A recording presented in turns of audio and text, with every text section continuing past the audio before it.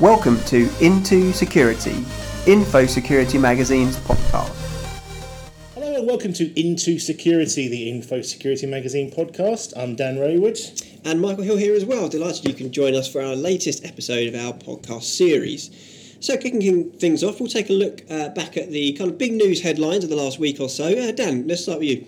Yeah, I'm going to pick up with a story which we covered this week. It was on Wednesday, so that would be the 19th of February as we record. And it was quite an interesting report around the concept of insider threat. This was released by Egress, and you might have seen the story which we wrote this week. I went to a roundtable last week with some of the members of the team, and quite a few of the members of the press were attending as well.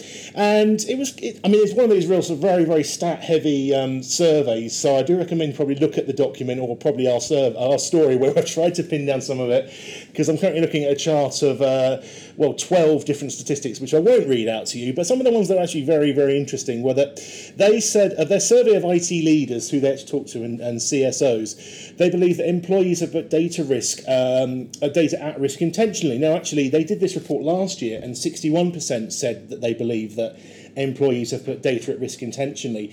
In this year's one for 2020, it's actually gone up by 14%. So 75% of those people they surveyed, it's about 528 as I recall, is the sample set there, have actually gone up. So more people are seeing this actually as a threat now, as employees putting data at risk intentionally. Now, that's obviously quite a strong word. There's feelings in there that some people may actually want to do this to release it to people that, nefarious means, shall we say. And here we go. So yeah, people, causes of a breach, 21% was actually leaking data to cyber criminals, 22% to a competitor. However, 32% was sharing data to personal systems. We're talking about cloud services here. Could be talking about USB sticks if we're still using those, personal devices. So even though it sounds like quite a harsh term, intentional putting data at risk, it's actually the case that employees are probably just trying to do their jobs a little bit better. Another couple of statistics that actually stuck out in the report was about the concept of reporting. We didn't cover this so heavily in the story, so I wanted to save this for this podcast. But the stats said that 33% of employees would self-report an accidental breach. Now, anyone, and I'll put my hand up and say I have done this, thankfully not in this job too drastically, where you sent an email to the wrong person and you think, oh my good God, what have I done? Only 33% would actually self-report that they've done that. However, 56% they or a colleague had actually broken computer policy, and 57% had done so intentionally. Now, we can think about whistleblowers like Edward Snowden, Christopher Wiley, and there's some others, but we're not hearing so much about insider threats, probably because companies don't want this sort of data getting out. Just one more stat I wanted to pick out, or a series of stats, was about intentional incidents and how IT leaders are being notified. 42% said they rely on reporting by another employee, so someone actually sort of pointing this thing out. 15% by self-reporting. 3% though said they were not confident it would be reported. So it's actually quite a lot of tricky ones. There's a lot of hope here from the side of the IT leaders, and a lot of presumption that employees would be doing the good deed, actually going out and reporting this back and saying, this is something that I've done, sorry about that, please don't, give me a warning, firing, whatever. There is a malicious side, but I think that's it's probably a bit more drastic than we're actually led to believe. But I want to ask you, Michael, if you've ever actually done anything accidentally. Of course I haven't. I'm too secure. Well, moving on then, and the big ransomware story this week was the attack that affected the US gas pipeline facility. And you may have read about this. So they were actually offline. Operations were down for 2 days following the ransomware infection. This was revealed by the Department of Homeland Security. It seems that they were first targeted by a spear phishing email, as is often the case, and that allowed the attackers to access the IT and then pivot to the OT network of the facility. So the ransomware has been described as commodity type, designed to infect Windows systems rather than any kind of ransomware that's we've seen more recently that's kind of designed to target ICS specifically. Because of that, the ransomware didn't actually manage to impact any of the programmable logic controllers, PLCs, responsible for directly reading and manipulating physical processes.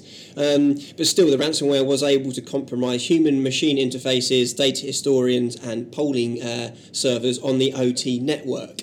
Now, it appears the actual facility itself was quite ill-prepared for the attack, which is, I guess, a worrying sign. You know, we hear about attacks on kind of, OT and national infrastructure and things like that.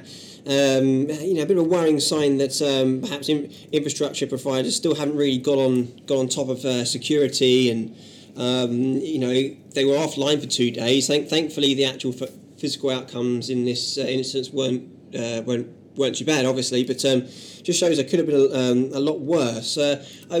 Sort of OT security, Dan, is one of those things that keeps coming up, and critical infrastructure, gas, water, electricity, things like this. It does seem these plants are still kind of being targeted and suffering quite significant attacks, really. Definitely, and I think also that people will, we covered industrial cybersecurity in some of our podcasts in the past, and these aren't particularly easy things to secure because they are invariably run on legacy systems. They're not exactly easy to switch off and update like you can with your phone or your own laptop, or even a company network. You can't sort of say, right, Sunday we're doing a server upgrade, because you can't switch the water system off.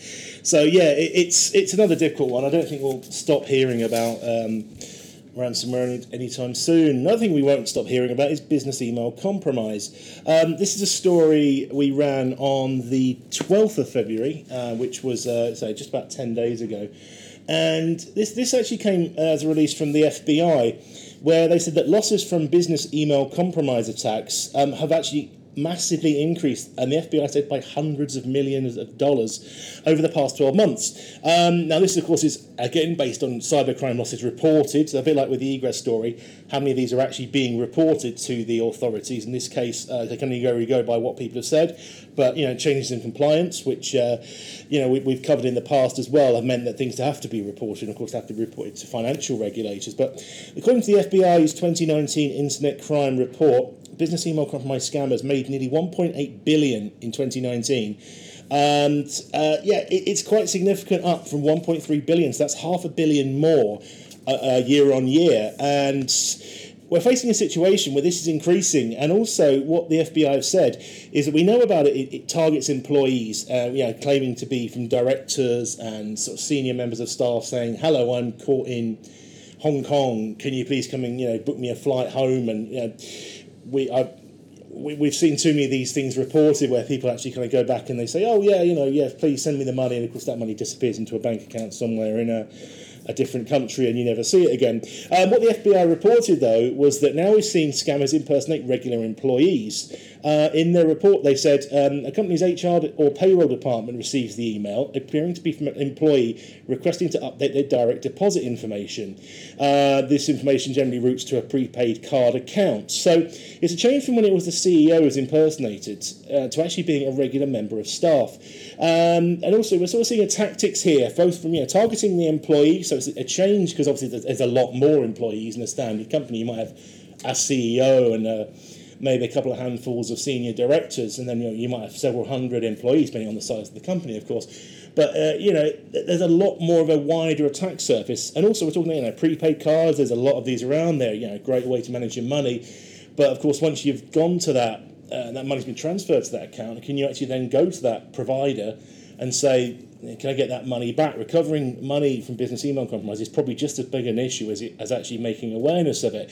So, yeah, I don't really see, Michael, how this can get any better, because things are getting pretty bad, and the numbers are incredibly high. Yeah, I mean, I'd say a couple of years ago we really kind of started to see business email compromise kind of really start to pick up, and it's getting to the point now where there is kind of a lot of sophistication involved, and kind of the old, more traditional kind of mass phishing, if you like, is. It seems to be dying out from what I see, but there's more kind of like well-crafted attacks where attackers are putting in what on the surface seems like a fair bit of work and research, but I guess all they need to do is spend an hour or so on LinkedIn, social media, and then before they know it, you're going to have quite a lot of information there where you can convincingly target someone. So it is something that companies are going to need to be aware of. Another story from me, and I wonder if any of our listeners work for the UK government, UK government employees, whether they admit they are or not, I don't know. But some interesting statistics came out this week, and this was Freedom of Information data, which was just over 2,000 mobile devices used by UK government employees have gone missing in the space of a year, with a large number unencrypted. So requests were sent by a communications company Viasat to 47 government departments, and this period of a year was between June the 1st, 2018 and June the 1st, 2019, where a total of 2,004 devices were reported lost or stolen, which amounts to 8 per working day or 39 per week. So what's quite concerning is the fact that the majority of these missing or lost devices, so just 767, they were lost by Ministry of Defence employees, followed by HMRC, 288 of those, the Department for Business, Energy and Industrial Strategy, 197, and the Foreign Office, 193.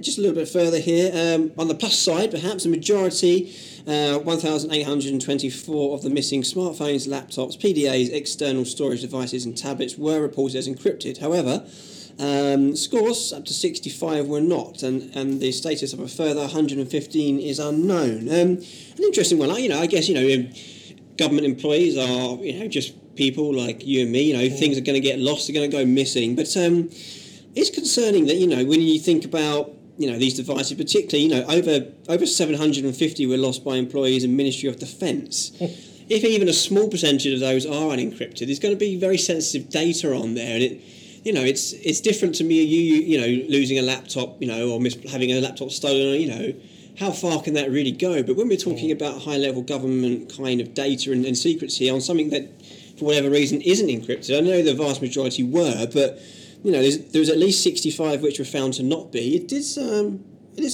interesting one, to say the least. It is, and like you said, government's a big employer. I mean, if you think of 600 odd MPs, each with a staff of, say, 3 or 4 people, you're talking several thousand people there.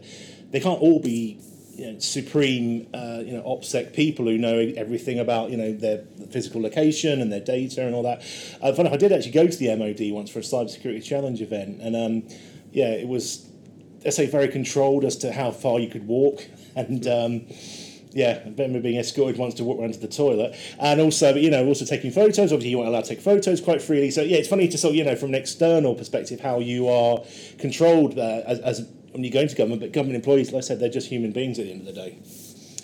So let's just pick up a couple more stories that have kind of caught our eye, and this is this one that I saw on the BBC this week, and I totally didn't see this poster around London. I do see lots of posters. I travel to and from the office, but the poster which went viral on social media was picked up in a BBC story, and it was described by the West Midlands Regional Organised Crime Unit as a quick reference guide.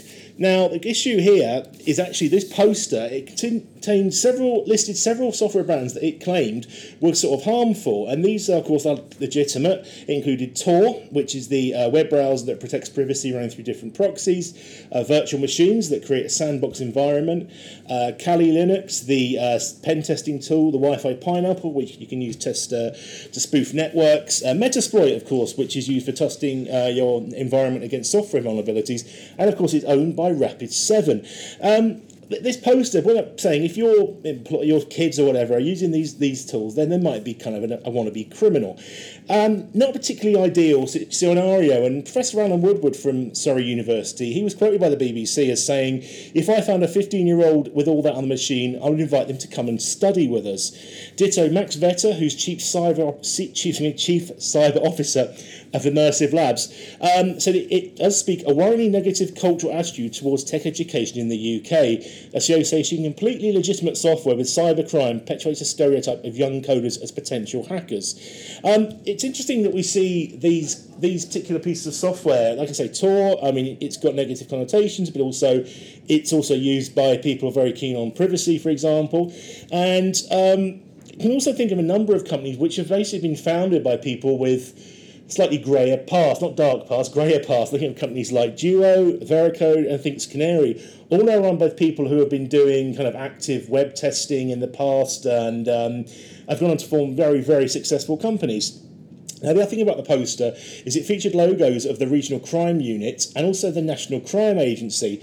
According to the BBC story, both organisations have distanced themselves from this poster, so it may well be a hoax. However, it does suggest, it did appear, it did get seen, and I think it's just a general perspective that if it's sort of anything slightly towards the darker side of the internet, it's bad, which isn't a particularly good idea, but who knows? Is it hoax? Who knows? Yeah, that was an interesting one. Yeah. Another story that caught my eye, and we did actually cover it on IntoSecurity, involves HP. So Hewlett Packard, not the sauce maker, but the HP that we know for making office devices and equipment, printers, laptops, and such. And they actually announced this week that it had joined something called the Buyers Lab Security Validation Testing Program for MFPs and printers. The idea of this program is to help drive more stringent industry standards for printer security. The reason that kind of just caught my eye is because I know it's pretty much a year ago that HP launched the first bug bounty scheme just for printers, printing devices. So I know HP have, there seems to be a company that are taking security within their devices very seriously. Endpoint devices like office printers have, as we know, proven to be quite serious security weak spots in organisations, really. And you think about the modern printer, they're actually quite sophisticated in that, that nowadays they can send and receive emails, they can have print queues that, I don't know, the average print queue, that how long it stays, that data stays in the system for, but I'd say the average has got to be at least a couple of hours before it disappears. Certainly by my experience, things can be scanned. They can, machines can actually be targeted themselves, and of course they're connected to the wider network. So, as has been proven, they can sometimes be kind of an easy step, easy step into a corporate network. So HP actually came out and said our decision to engage with this testing program is driven by our desire to help raise the bar for the entire industry. So that was Chuan Tran, who is President, Imaging, Printing and Solutions Business at HP Inc. We believe more can and should be done to mitigate security risks. This is an important step in driving more stringent industry standards for IoT devices like printers and pushing our industry to a higher standard. We encourage all of our industry counterparts to join in this effort. So it seems as part of this, summing up to this kind of program, HP has passed the first 2 rounds of testing and earned the security validation testing seals for device penetration and policy compliance for its HP Future Smart V4 enterprise firmware platform. Just an interesting one, I think. Sometimes it's not, printers, office printers don't, always make the kind of, the headline news, and when you actually think about it, how common and how many companies have modern printers which are actually quite a weak spot from a security perspective. Yeah, like you said, it can be an easy way into a network. They're all connected to the internet these days because of email, and things get smarter and smarter, ironically, because they're probably not that smart. But it is an easy way into a business, and there's great work by HP in actually addressing all this. So just kind of coming up then as we wrap up then, IntoSecurity is going to be at RSA conference next week, so by the time you're listening to this, we should be getting some content on the website. There's going to be written content, hopefully, which reads well, makes sense, and gives you a good synopsis of what's going to be going on there. We're also going to be filming a bunch of video interviews as well, some of which will hopefully be appearing sort of as soon as we within a sort of matter of hours of them being recorded, and some will be kind of going up in the weeks and days and weeks after the show. So do look out for that. If you are at RSA conference, we do have a stand there, or booth as you call it in the US. Do check out on the floor plan where we are. I think we're in the North Hall, but there are copies of the latest Q1 issue available for you to pick up, which I sort of hinted at the CCPA earlier on with about financial regulations, and there's the privacy regulation, full feature in there which you can pick up, and you never know, you might meet some of us as well. Some of us going to be around. Yeah, that's going to be a great show. It's always a big one, always a busy week, but very excited for that. Another thing we're excited for is obviously our online summit event. So our next event we're holding the 25th and 26th of March, so kind of a month away. So we're busy kind of building the agenda for that. We've got some really great topics and themes that we're going to be exploring. Got a great bunch of speakers confirmed already. So do take a look at our website where you can see the event agenda. You can see who we've confirmed as speakers so far, and obviously you can register your spot if you haven't already done so, to make sure that you're all set up to view the event over the 2 days.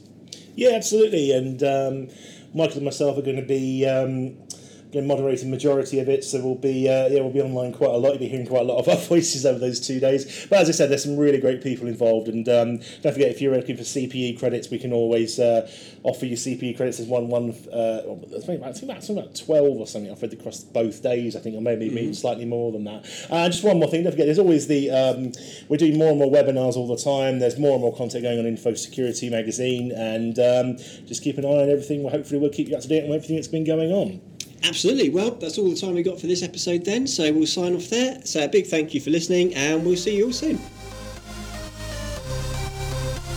Welcome to IntoSecurity, IntoSecurity magazine's podcast.